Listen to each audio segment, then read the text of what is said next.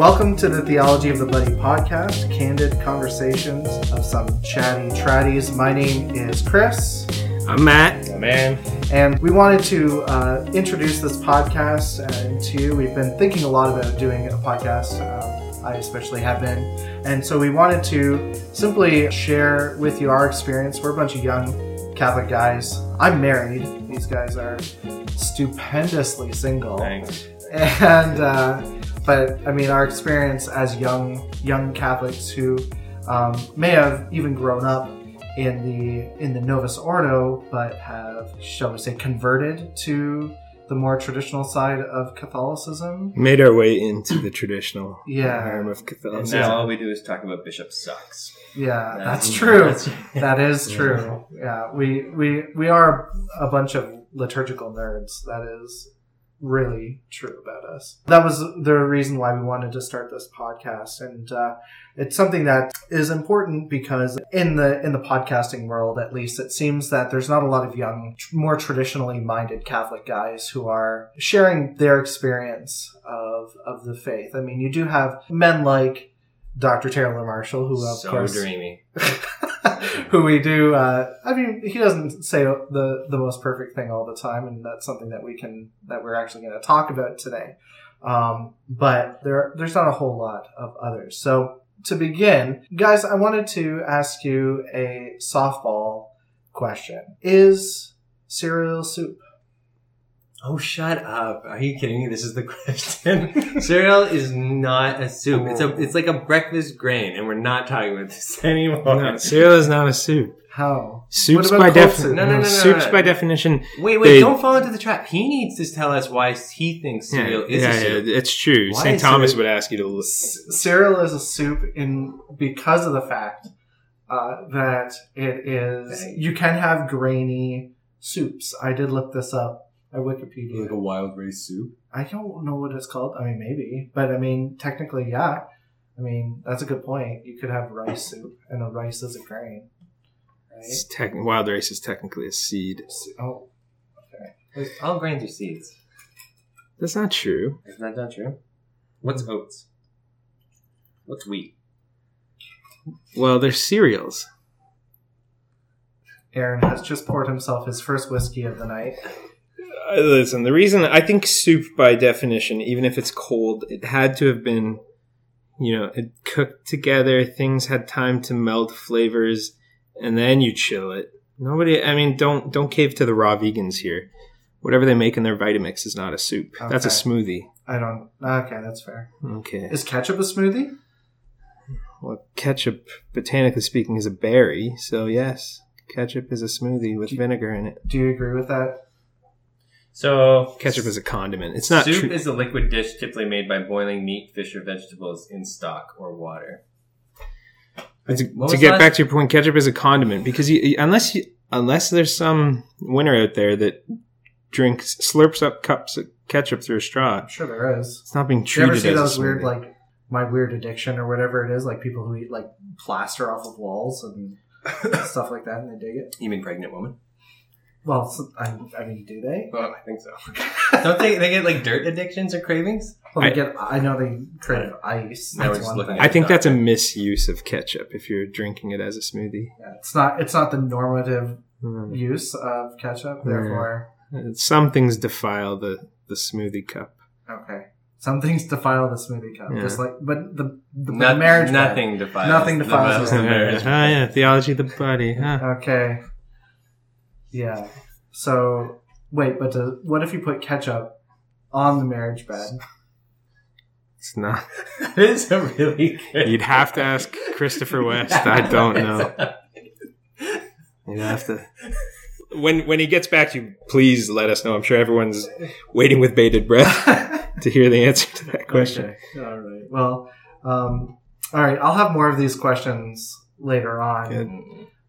In maybe future podcasts. I'm holding a few back, but I do wish to talk more about that. The next thing I wanted to ask you guys about in particular. So recently I've kind of been questioning and wondering your thoughts about one of the kind of, I guess, critiques, you hear of, like, Pope Francis kind of has has kind of not air quotes. We're not getting into that argument, but not right now. I'm not going to shut you down. I'm not Steve Skocek or whatever. Thank you.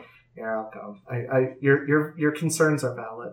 No, the one of the I guess you could say attacks that are brought against, especially traditional Catholics, is that the communities are more turned inwards on themselves, that the people are more neurotic and self-focused. They aren't really committed to things like evangelization and, opening wide the doors to try to, quote unquote, build bridges to people who are perhaps on the quote unquote peripheries. Would you say that kind of accusation is true? Or what has been your experience? Now, I bring this question up because I have a real life experience. When I went to the Latin Mass, I went for weeks without being talked to. You have Matt, you have a ponytail.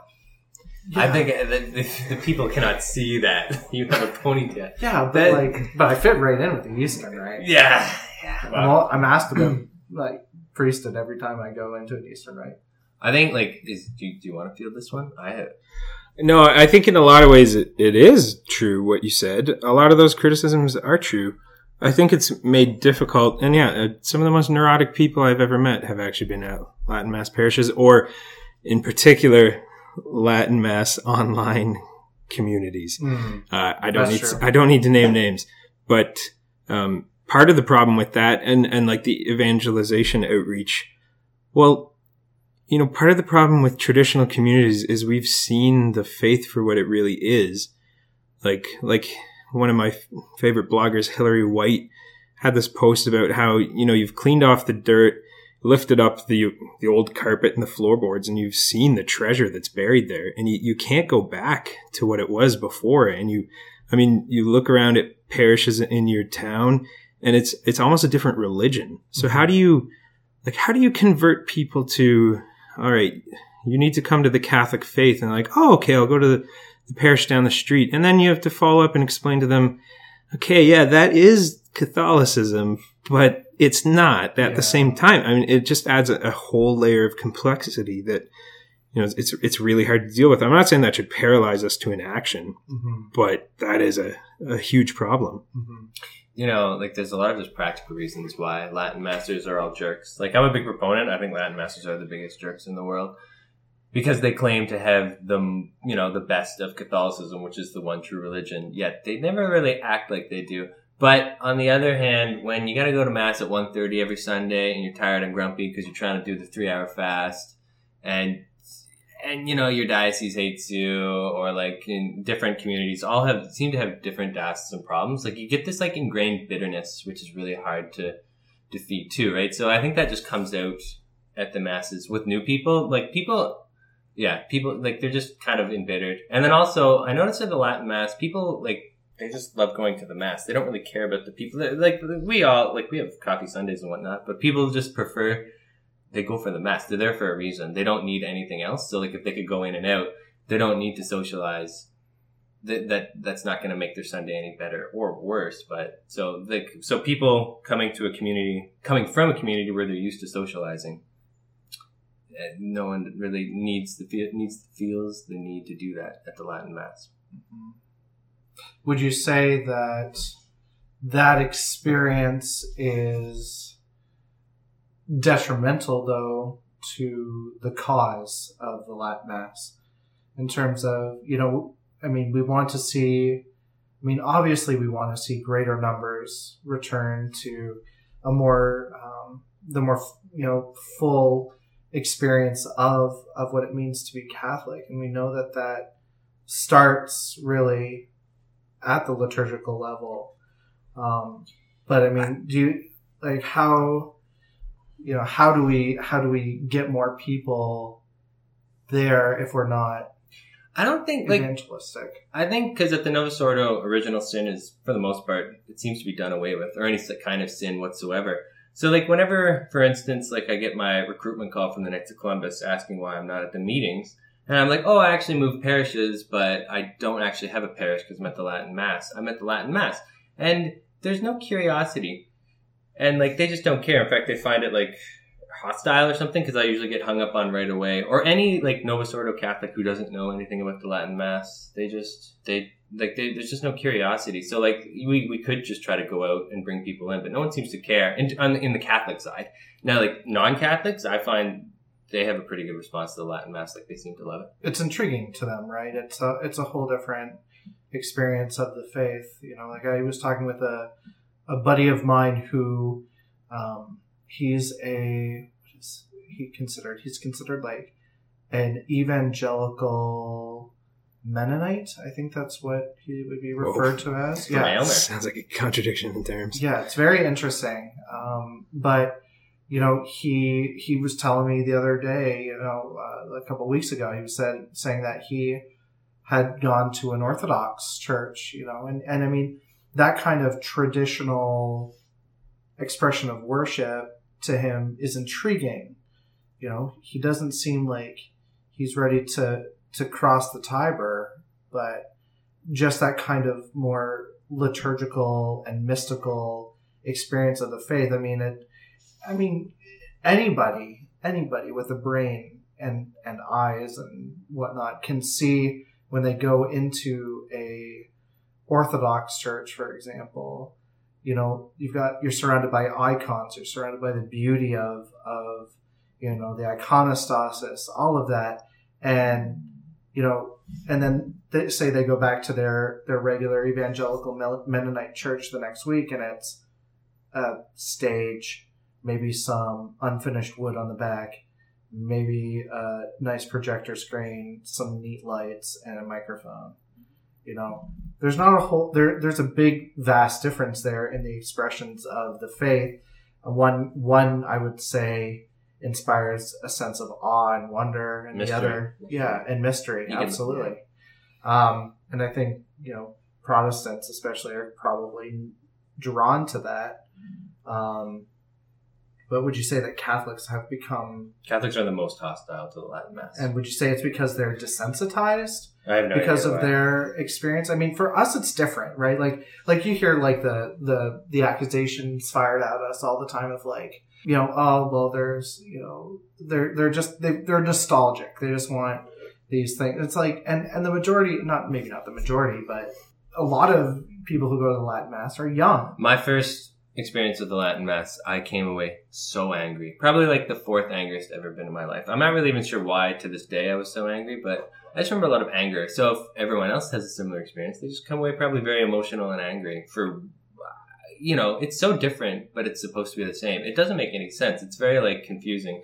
It's probably easier to just go back to your weekly Novus Ordo Mass. But. Well, I thought part of your frustration wasn't it kind of seeing what had been taken away from us? I think maybe I could kind of retroactively put that on anger. But at the time, I had absolutely no idea. I was just remember being so angry. Like, I don't know. And actually, I had vowed to never go back to the Latin Mass after going 3 or 4 times.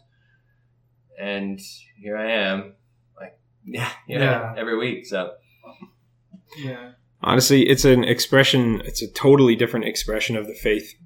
And this is part of the problem I have with calling them the ordinary and extraordinary form, because they're so different. Mm-hmm. Like, they're different rites at that. There's much more in common with, you know, some of the other ancient rites of the Mass than there is between the Latin Mass and the Mass of Paul VI. And I think recognizing that, you know, that difference is the first thing somebody runs into. And I'm not saying our Lord's not present at the Novus Ordo. Of course he is. We can talk about, some of the ideas we've come up with as a traditional group later related to that. But the traditional faith demands a lot of you. It demands such a verticality to your worship. I think there's a lot of, as much as trads may turn in on their community amongst themselves, I think in Novus Ordo, worship gets turned into yourself as well, individually. Mm-hmm. And so it's very, very jarring to go to an experience of the faith where it's not about you. It's totally about God. And actually, I mean, you know, Missa Cantata or, you know, more recent expressions of the high mass aside, the laity don't even have to really say or do anything in particular. It's not expected of them. And our participation, although it certainly adds grace to our lives, and we can call down graces for other people, we don't add anything to the sacrifice. And that's the experience of almost a totally different faith for a lot of Catholics. I don't know if they see it at a conscious level the first time they go there, but I think it is something that people intuit more than they like to let on. That they're not needed. Yeah. That's Oklahoma, the Benedictine monastery at Clear Creek. When I went there, I was very frustrated. It's just like you could, if you weren't there, they wouldn't care in the slightest the entire time. It was almost like a little frustrating. It's just like, why am I here then? So it's either become a monk or get out kind of thing. So. Right. Yeah, no, for me, my experience, when I first experienced the Latin Mass, I was down in the States. I was, and I wasn't in a good, I really wasn't at that point in a good space in my faith. Like I experienced a lot of wounds from a priest who had been a real piece of work. Yeah. And I was really confused about things. And rapping responsorial songs. Were you? Well, don't bring that up. That's a topic for another podcast. But no, the thing was, I was at this point so frustrated with that experience, and then going to the mass, the local mass or whatever, and it seemed so disconnected from what I had learned of my study of the faith, of the writings of the saints and things like that. And it was confusing, and I'm blessed. It's interesting because I grew up in a very interesting kind of scenario because all of my family are converts. I'm the firstborn Catholic of the family. And, but oddly enough, even though I was kind of born and raised within the Catholic charismatic renewal, my mom had always had a strong drive for the traditional Catholic faith. Obviously, she didn't have access to it, sadly. I think if she had, that's where she would have been. I think she just kind of went where she could try to be fed the most and receive the faith, the best with where she was. But that being said, when growing up in my home, we had very traditional old Catholic books, old Catholic missals, just sitting in the bookshelves, and as a kid, you're going through those. What kind of books are you thinking about? Like old Catholic missals and things like "This Is the Mass" by Fulton Sheen. Oh, cool. Things like that just kind of were there. Obviously, Carmelite books too, but yeah. But I mean, I had these things where these books where there was these pictures of a mass I didn't know. And I'm a highly visual guy. Art is important to me. I do love it. And as a kid, I would see these pictures and I'd go, what is this? You'd read the little description. This is what an aspergillum is, and all these things. And you're like, oh, interesting. This is neat. But again, seeing the mass with the priests, saying Mass ad Orientem, and the altar servers, they're, lifting up the chasuble in the back, and you're like, what is that? Why does that even matter? But it intrigued me. It was kind of like a little seed that had been planted. So all those years later, when I'm away in the States at a music festival, I said, okay, you know what? There's a Latin Mass here. I've never been. Let's check it out. And that was a key moment for me of actually my faith kind of reigniting in a big way. Those, the wounds that had been inflicted by the hypocrisy of priests and lay people, the confusion caused by the disconnect in the liturgy from actual doctrine, kind of all came back, and you could see that the Latin Mass, the doctrine of the faith, lined up with practice. It's like, this is Jesus. This is a sacrifice. We believe it. And this Mass actually shows it.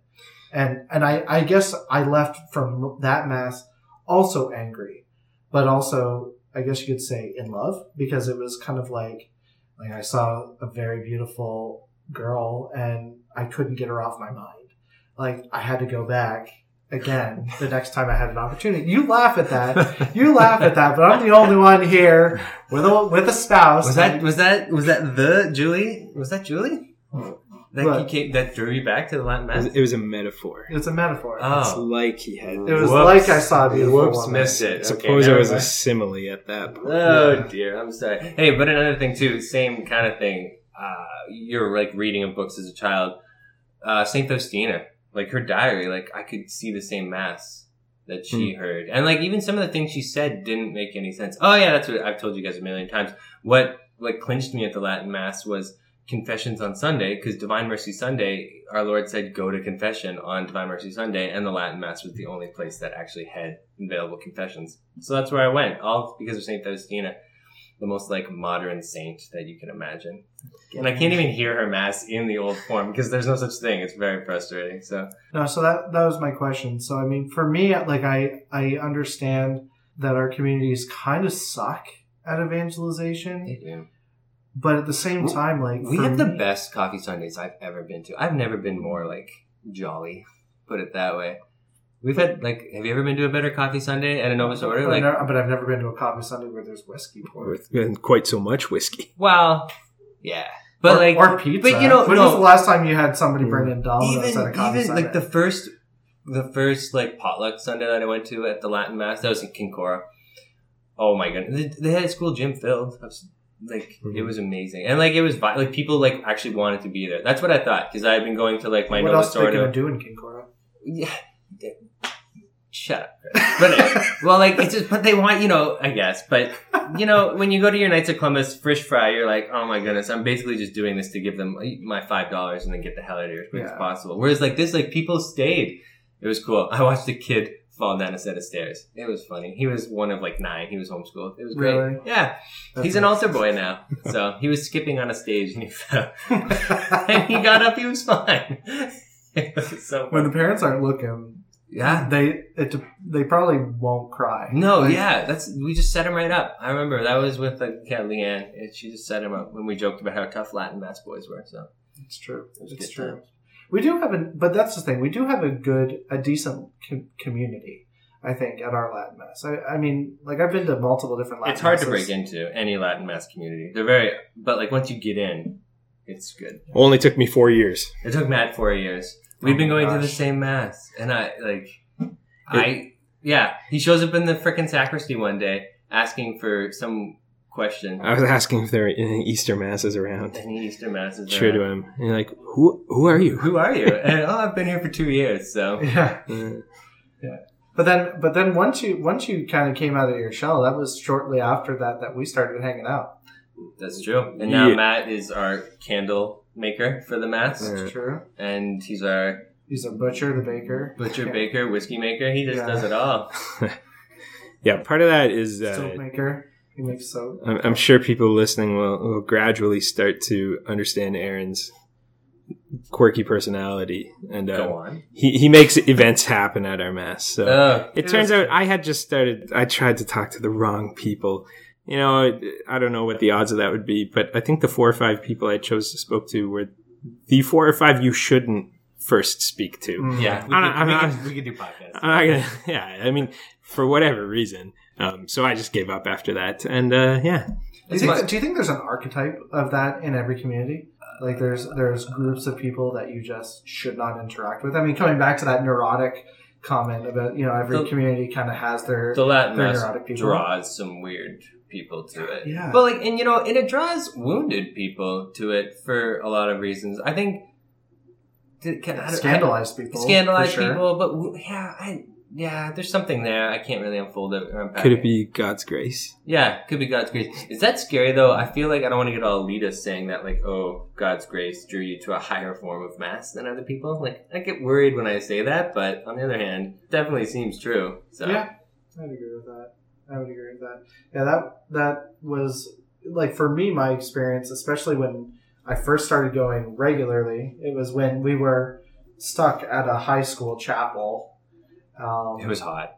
Yeah, it was an interesting spot, and I didn't really talk to anybody, and even our even at that point, hilariously, I didn't even know this. At that point, the cantor who was there, he and I, like a year previously, had a little spat on Facebook, and I deleted him off of Facebook. He gets deleted off of everybody's Facebook. That's not your fault. That's his fault. Maybe we'll have him on the podcast. Yeah. That'll be great. Yeah.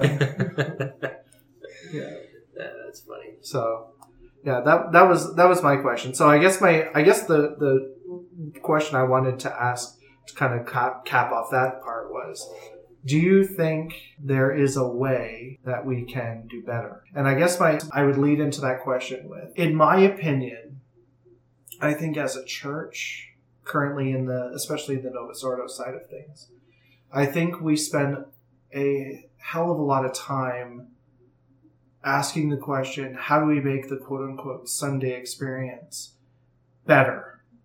And so you hear a lot of things like, you hear about the Rebuilt movement, which is scary. You hear about the Amazing Parish Conference. You hear about, I can't remember what his name is, Divine Renovation. The guy. I've never heard of any of those other, except Rebuilt. What was Rebuilt? I actually have that book. I threw it out though. Yeah. Well, should I have thrown it out? Yes. Okay. Absolutely. Even the guys on Catching Foxes, who are, very much more Novus Ordo Catholics, even they were like, the Rebuilt model is problematic. And really? Yeah. It's so weird. Like, why do all our churches just they love to do anything except return to tradition? Well, that's the thing. And here's my question. I mean, we're so focused on pretending we're Protestants, especially in the Novus Ordo, right? We're so focused on that. But in my opinion, the biggest glaring difference, I guess I would say, between a Catholic parish and a Protestant parish, besides the obvious, is the fact that Sunday is not the only thing. I mean, they have a church service on a Sunday, but you see a lot of them show up on a Wednesday and they spend time together. You hear about Bible studies, different community groups, different outreaches that they do, different ministries. But I mean, they do it kind of as a whole, I don't like Bible studies. I don't care. Like, can't we just get drunk and play cards though? No, why can't we do that? No, too, but I agree with that. But I'm saying right. Institutionally, I'm saying as a parish, I think we don't have the. I think there's. That, right? I think there's a. Institutionally, you need a priest to head that. But see, right? And they don't do that. But that's the thing. I think we do a terrible disservice to, and again, I think we, in the one thing that Vatican II kind of encouraged was more lay involvement. Mm-hmm. If we look at it in a healthy way, we can see that we don't need the priest's permission to do what we're doing tonight. We don't need the priest's permission to start a Schola Cantorum. Well, just most Novus Ordo lay involvement just includes hiring a pastoral minister to get RCIA numbers up. It has nothing to do with I guess they should focus on catering to the people they have, not the people who they don't have, because they're never going to get those people anyway. Yeah, they should just make things more awesome for let's get together, let's have a fun time. It's a shame that everything church related has to be so awful to do. And yeah, it would be nice to just get drunk and play cards. And not actually get drunk as the sin, but just drink, 3 or 4 drinks and play cards. Well, yeah, I feel like that's the thing, that we do a terrible job at looking outside of the Sunday experience. I think we get so myopic and we say, okay, well, these parishes will go, okay, well, we got to make sure we've got all these crazy ministries and make sure everybody feels included, and we got to do all this thing. And they get so frantic about it. They get so nuts. But the thing is that, at the end of the day, are you organizing the London Latin Mass Euchre tournament monthly? Is that what you're saying? I don't know how to play Euchre, but I'm just saying, we need to do something that's, these parishes need to start thinking outside of the Sunday. Yeah, box. But you're talking catechesis stuff. I'm talking catechesis. We could ring a bell and teach poor children. I'm talking all of that. Yeah, I'm saying we do a terrible job at everything else. It requires holiness. That's what we don't have. Well, and like you said, priest power. We're unfortunately in a clustered parish, even though we're not really part of that, but our priest is divided over a lot of different sites. But then you look at something, a good model of what you guys were just talking about is St. Joseph Oratory in Detroit. Oh. They have they have weekly, at least catechesis. They have book clubs. They have altar boy days. They have now, in preparation for the upcoming Feast of the Immaculate Conception, they have morning recollections. Altar boy days? Like, yeah, as soon as you add altar girls, it ruins it. I've done it. I've headed both altar boys and like an altar mix, altar server. Altar boys are so fun. Those boys, like, don't have altar girls. We need to cut that. That needs to be gone. But yeah. And you know what? I mean, I know they're only at that parish, but that's only 2 of them. Like 2 canons running all these events. Like but their lives are kind of dedicated to that aspect of fostering parish life, really. True. Now, what we're talking about, just so those who are listening are aware, we're talking about St. Joseph's Oratory. It's a parish run by the Institute of Christ the King, sovereign priests, and they're in Detroit, Michigan. If you haven't gone, you should go. Absolutely. Every day. Beware of the pews. Oh, they're horrible. Find the secret the stained glass lamb that looks like a face. It looks really creepy. Yes, that's right. Oh man. Yeah. But yeah, do visit that place for sure. But I mean, don't go to Assumption Grotto. Don't go to Assumption Grotto. It's great. You can meet Michael Voris. I mean, just look for the hair. You can't miss it. I love talking during Mass too. I love Assumption Grotto. If you could only pick one, though, go to St. Joseph Oratory. I would agree with that point. I think the preaching is better at St. Joseph's Oratory for sure. Yeah. But yeah, no. The thing about the oratory too, I'm seeing is that they too they're kind of opening their doors too. Like you hear about, I'm trying to think what that event was. Well, just recently they had a community outreach to, I mean, not members of the parish, but they had a meal for them and gave them all free turkey vouchers for Thanksgiving. I mean, just getting people in the local community kind of back on their feet. Yeah. Like, so, I mean, if you want a model of outreach, like they're doing a great job. Oh, while you're waiting in a food line, he offers to get you drinks, the canon. That is the peak. We went to an Oktoberfest and it was, again, these canons were run off their feet and they're still doing their full divine office, the old form, every day. Yeah. They're spending hours in prayer. Yeah, so I mean, God's a master of time, though. If you're giving him and if you give him time, he'll make it happen too. But it is something to behold. And well, I mean, even too, like I was thinking, the other event that they had, it's like Bike Fest or something like that. I can't remember what it was called. Where there's like a bike tour around the city, and they would open in the doors and give tours and invite people to come to Mass and things like that. So, yeah. Yeah, so I don't want to say it all comes down to the priests, but I mean, a lot of it does. Our priests are just spread too thin, especially in this diocese. I mean, it's tough for them. I don't blame it on them, but no. And then going together with everything else we just said, I mean, our Masses are in the afternoon. They're on the outskirts of town. They're actually in a different city. Because we're not really than the main city. The main city of our diocese. So I mean, we're kind of paddling upstream here. So like, where our diocese is at? Just a quick question on the fly. Would you guys prefer that, like, because I'm having this problem myself. I've been yelling at seminarians lately. Would you prefer that, like, we like bankrupted our diocese and stopped all seminarians from going, or would you want to like build the diocese from where we're at, or would you just totally want to like flop it and then like burn the chancery office down? I didn't say that. Oh, erase that. And then like start from scratch. Like, how do you guys feel about this? I know how I feel about it, but like, where are you guys on this? Well, I don't want to say I have, like, I think I would have to claim too much foresight to say which one of those would work better. I mean, obviously we want. But like, we just have to start doing something. I'm getting so tired of this, like, not doing anything. So like, if you're going to, like if tomorrow you're going to like, you come across like a fork in the road saying like, oh, I have to choose one or the other. Which one would you choose? That was something that I did want to mention. This better be with the podcast. Yes, it was. This was the thing that I was talking about before that I was trying to remember. Burning down the chancery office? No. Okay, go on. So, did you hear about the recent combining of the two dioceses? Which one? Moosonee and Hearst.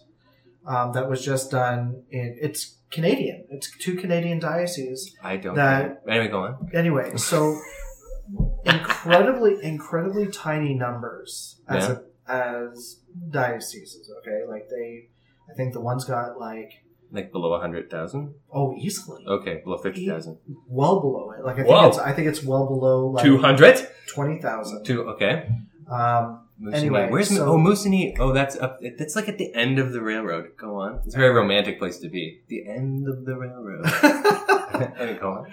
Okay. Anyway, so on Facebook, people are talking about this fact, and people are like, especially in London, are saying, should we, like, why would they combine that diocese, and then like look at our diocese, how big it is, and like why would we not do the same for like, why wouldn't we make Windsor its own diocese with its 20 or 200,000 Catholics and give us, Oh, just when you're looking at the size, like why Yeah. have we not split when we're like 5 times the size of Moosonee? Is that Yeah. Yeah, we should.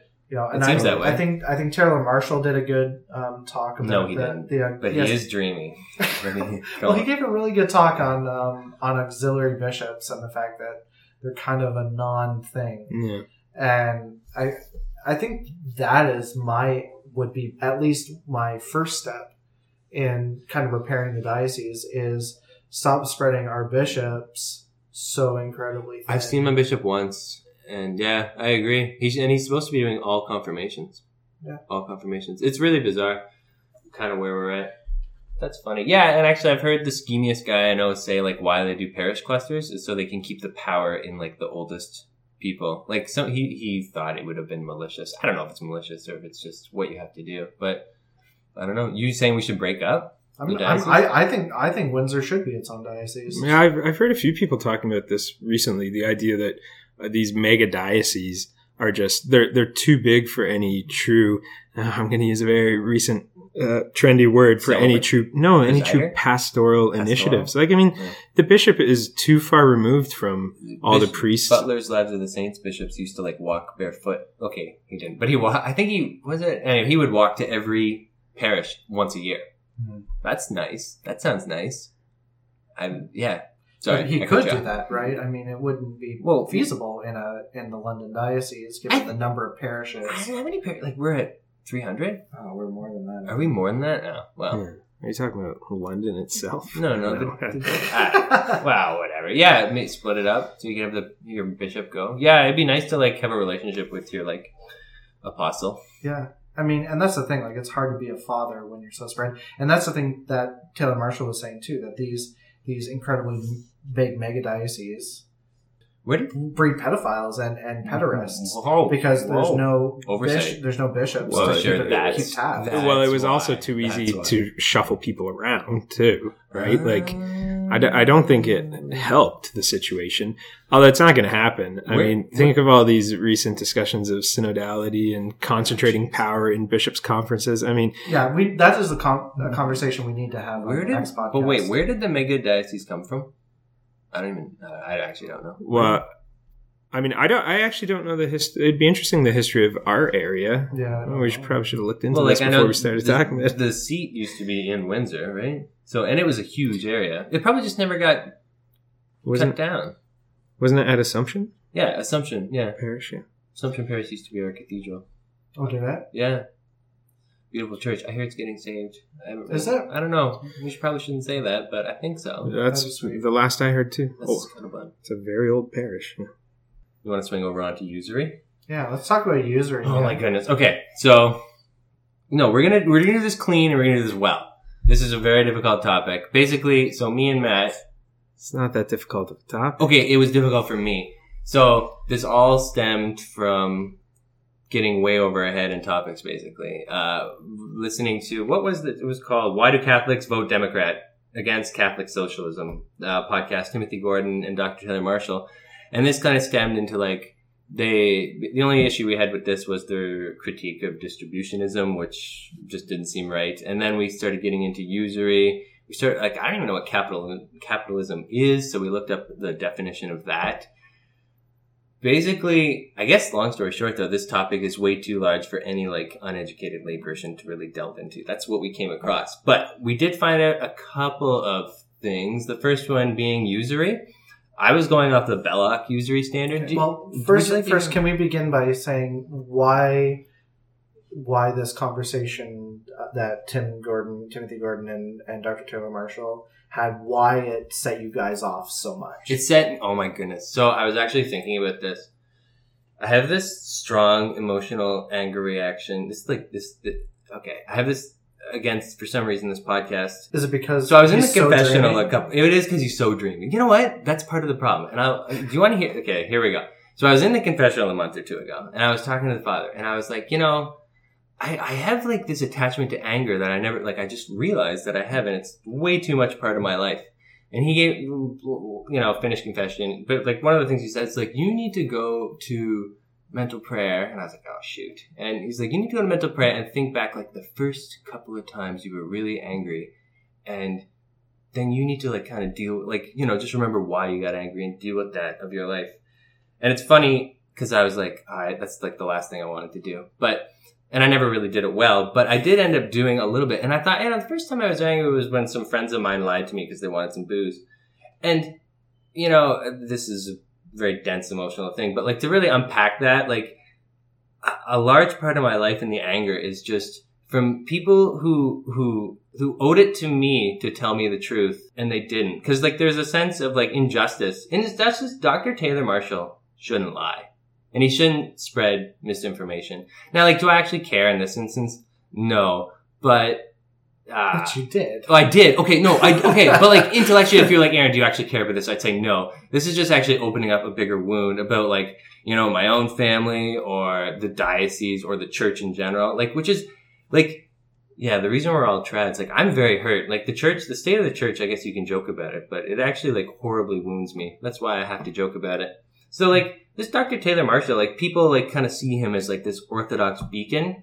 And like, I actually don't care about distributionism at all. Like, it's an economic system that can never be implemented. But the fact that he would lie about it when he has a duty to speak the truth. Oh, we're going to talk about why he lied about it very shortly. But just, this is when people are like, why are you so angry about this, Aaron? I'm like, because he's a handsome guy and his name's Doctor and he should be speaking the truth. So he's kind of the anti-Boris. Like he's like he's the anti. He like his hair is nice. His hair's nice. He's got a gorgeous wife. Oh my! Does he? Oh, he's got 8 kids and blah blah blah. Yeah, Dr. Taylor Marshall. All right, on to the podcast. The only issue we really had with it, I'm saying we because I need Matt's help here, was basically his definition of distributionism, which I'm now going to call the proprietary state. Matt, define the proprietary state.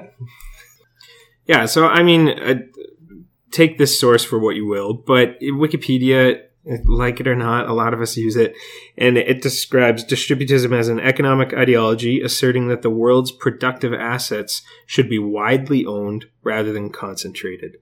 And you know what? We were looking up, the definition of capitalism, and I think distributism could fit under that. Like, capitalism is an economic system where ownership of productive property is in private hands. It has different principles than distributism. Namely, capitalism focuses on like acquiring more capital, and some of its principles include, especially in America, things like the free market. But I mean, that is ultimately what distributism is as well. Productive property is in private hands. It's just insured to be in private hands. What does that look like?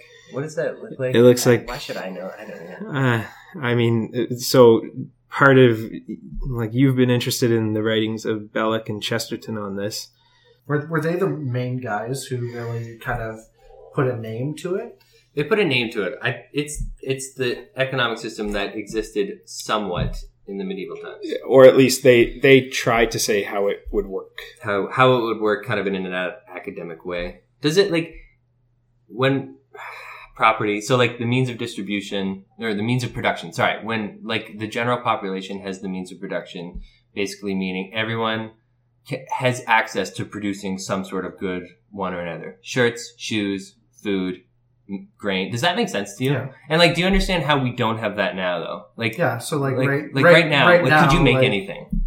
Could I make anything? A podcast. I could make a podcast. I could make a mean Crunchwrap Supreme. Crunchwrap taco. Yeah. Okay. But like anything that you could support your family with. Crunchwrap Supreme. So like, yeah. I can make reservations like a boss. Bro, okay, yeah. All right. Where do we go from this? Okay, so but anyway, that like right. So you can make enough of something to support your family, which really doesn't exist now except through wage slavery.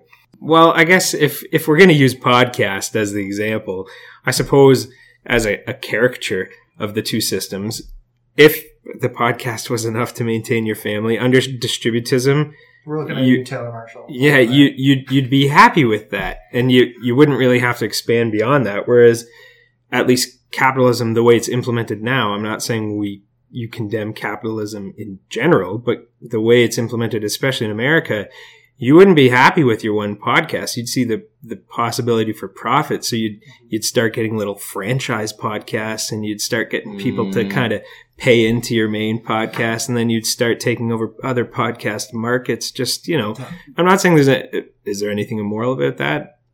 Well, yes. I think at a certain level it would get to be immoral, and then the next thing you know, you wake up in your Walmart. The clear cut is like is America now. That's free market capitalism, and proprietary state is Hobbiton in The Lord of the Rings. If you read The Lord of the Rings, Tolkien designed Hobbiton to be like a perfect medieval, like what he thought a perfect medieval thing was. Is that realistic? I have no idea. Yeah. Why not? Well, we couldn't go back to it now. So I think that's what a lot of people get caught up on in distributism is how would we get there from where we are right now? Okay. That would look like totalitarianism. You would need almost an apocalypse. Exactly. Or if you like enforced it totalitarianly, like with the government. But wait a minute, I was going to say something. Like we couldn't get back to that with, like Chris said, either a major disaster that we just have to replace our entire current economic system, my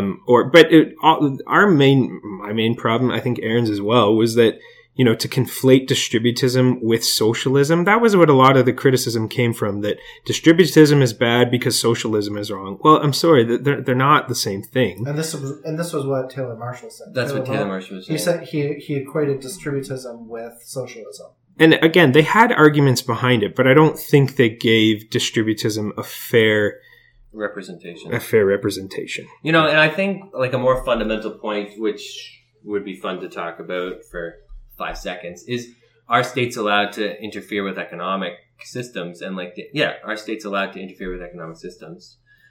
And free market capitalists and like pretty much all Americans would say no. Whereas I think as Catholics, you have a duty to say, yes, the state should govern the economic system. And it's really interesting. If you read Belloc's Restoration of Property, he gives 7 reasons why like free market capitalism concentrates wealth into like few business owners' hands. And they're actually pretty good reasons. It's just, if you give the book a good read through, it's a really short book, just basically saying, actually, and the main thrust of his point was free market capitalism leads to basically the same thing as socialism because it keeps concentrating wealth into like very few hands, whereas socialism just concentrates wealth into the government's hands.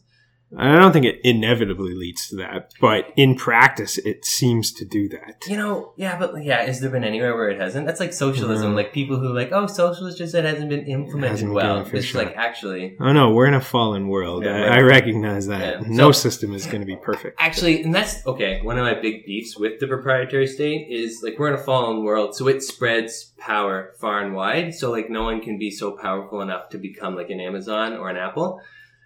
But the problem now with implementing the proprietary state is that, like, let's say if in Canada you tried to implement it, I feel like China or America would just, like, take you over immediately. You try to, like, distribute wealth. You wouldn't be able to afford your huge standing army anymore. You would just be kind of like every other state is a socialist or capitalistic state, and you'd just be taken over. So, like, it is... Again, so it's kind of academic at this point and at this state of the world. But... maybe after the triumph of Our Lady's Immaculate Heart, we'll get to give it a shot. Yeah, the big fall. But that's what proprietary state is, just naturally what would happen, right? Like if the world, like if everything fell down outside, we'd step outside, and Chris would be like, "Oh, I can make shoes. I'm just going to do that." right? And then I'd be like, well, I'm going to go build a mill. And Matt, I don't know, he'd be a doctor. He'd be are a you doctor. sick? I'll fix you. Yeah. So like everyone would just like fall naturally. Whereas now everyone falls kind of into like whatever makes them the most amount of money. But like, It's true. I do want to say for any medievalists listening to this, I mean, their economic system wasn't pure distributivism What was either. it, Matt? Well, I mean, feudalism. Feudalism was a huge aspect of the Middle Ages where, you did have lords and you had people under them using their productive property. Again, they had access to that productive Their rent property. was substantially less than Of course, ours yeah. is now. But it's not a pure distributist That's true. system either. That's true. Okay, yeah, that's true. So Belloc's system was like a feudal system, but like with all the land to the people instead of to lords, like for the most part. Yeah, and you know what? Hearing it described out loud, I can see why people get uneasy with it. I still think it is more in tune with the nature of man, especially our body soul composite. It's not natural for us to be slaving away under these Amazon roofs and Walmart roofs under fluorescent lights and wage slaves. And the proprietary state just sounds to me like if like you had 100,000 people walk into like a place that's never been like settled before, like what they would just naturally do for the first little bit anyway. Like some people would be rich, some people would be poor, some people better, some people worse, but like everyone would kind of have their own thing. Like you just be like, this is my little piece of land, you read out deeds, proprietary state.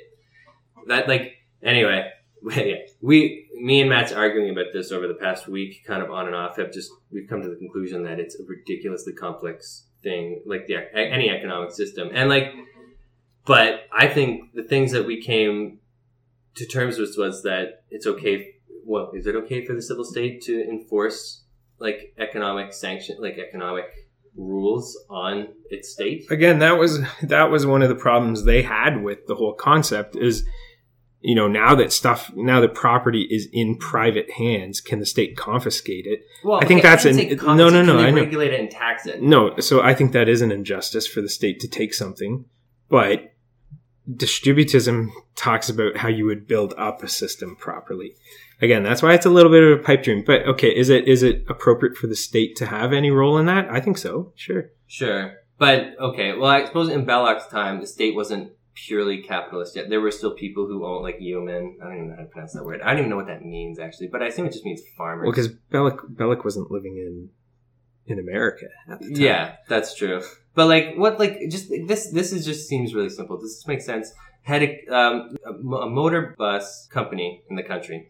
He would say, I'd put a cumulative tax clapped onto the ownership of more than a few vehicles licensed for country transport, a tax becoming high at half a dozen vehicles and prohibitive at a dozen. We should have continued the small property. Okay, anyway. So basically saying like, once your company gets to a certain level, it's taxed so much that it can't grow anymore. Actually, probably a lot of Americans would have a problem with that. Especially in the form of a tax. Especially in the form of a tax. I can't handle tax. We can't handle tax. Maybe we're too used to tax. Yeah, We're so used to tax. What are we like overall, like 64% taxed? Oh, once you include, sales taxes and taxes on... Yeah, but we're not taxed on food. Oh, but we have free healthcare too. Yeah. Oh, wait, no, we don't. So, anyway, we came across, distributionism. It's such a Pandora's box to open up. It's ridiculous to start thinking about. But at least, Chris, do you know what it means? I at least understand it better than I did before. Okay, yeah. And I can see why it's not socialism. Right, because in socialism, the capital and the productive property is in the government's hand. Now, again, their argument is that if the government can confiscate and redistribute private property, then technically it's in the government's hand anyway. But we're not... Belloc never said he would we're not talking about a redistribution. He would just, prohibitive taxes or, measures, policies that made it. What? They did that in medieval times. Custom would be, there'd be all sorts of things just saying why, someone couldn't just walk all over some peasant. What's different from that from now, right? You can't just come take some peasant's farmland just because you want it. What's the difference? But my free market. Yeah. America. Yeah, I guess. Yeah, that's the thing. So we can talk about usury, but we can just say that. You should get your iced tea here and then iced tea to go. That's the free market. That's the right? That's the pinnacle of the free market. I think we should save usury for another time. Oh my Yeah. goodness. That's another, talk about another Pandora's box. Just opening it up. I had my worldview changed over usury after talking to Matt and his stupid little, like, droopy, pathetic Slavic eyes just being like, oh. I don't even know what he said. But anyway, I had a little panic attack about usury. Apparently, it's not allowed. Where did you take all of your information from? What is that book that you have in front of you? An essay on the restoration of property by Hilaire Belloc. And then Wikipedia. That's basically it. It took about, like, 2 hours. Economics for Helen. Oh, Economics for Helen. Oh, that's where we learned about usury. Oh, just Belloc. So Economics for Helen is by Belloc as well? No. Okay. I don't know why it's called that. Do you recommend both books? I recommend Economics for Helen, except the usury, the last chapter on usury, because I've found out that it's false. Like, we needed to talk about usury in another podcast. but, Not like, totally false. Well, yeah, that's Wait, a are you subject. saying that Hilaire Belloc lied? I think so. And I think so. Like, what an injustice that would be to make such a mistake at. Okay. If you're going to teach it, we can get into this now if you want. Because I can defend Belloc. Well, we're not getting into this. I'm getting the head shake. But we'll get into it. All right, we'll save it for next week. Sure thing, pals. For sure. I just wanted to say thanks very much, gentlemen, for joining us on this podcast. We hope to do this again in the future, for sure. Follow us on Spotify, on iTunes, on wherever you find great podcasts. And, do you have any other final words you guys want to give? I was going to say, I don't think Mary and Joseph really touched ever. But For those of you who listen to our pilot episode, you'll understand we that. can just edit that out. I have no idea. No, I have nothing to say. Although that was... Yeah. All right. Well, thanks everybody very much for listening. Nighty night, babies.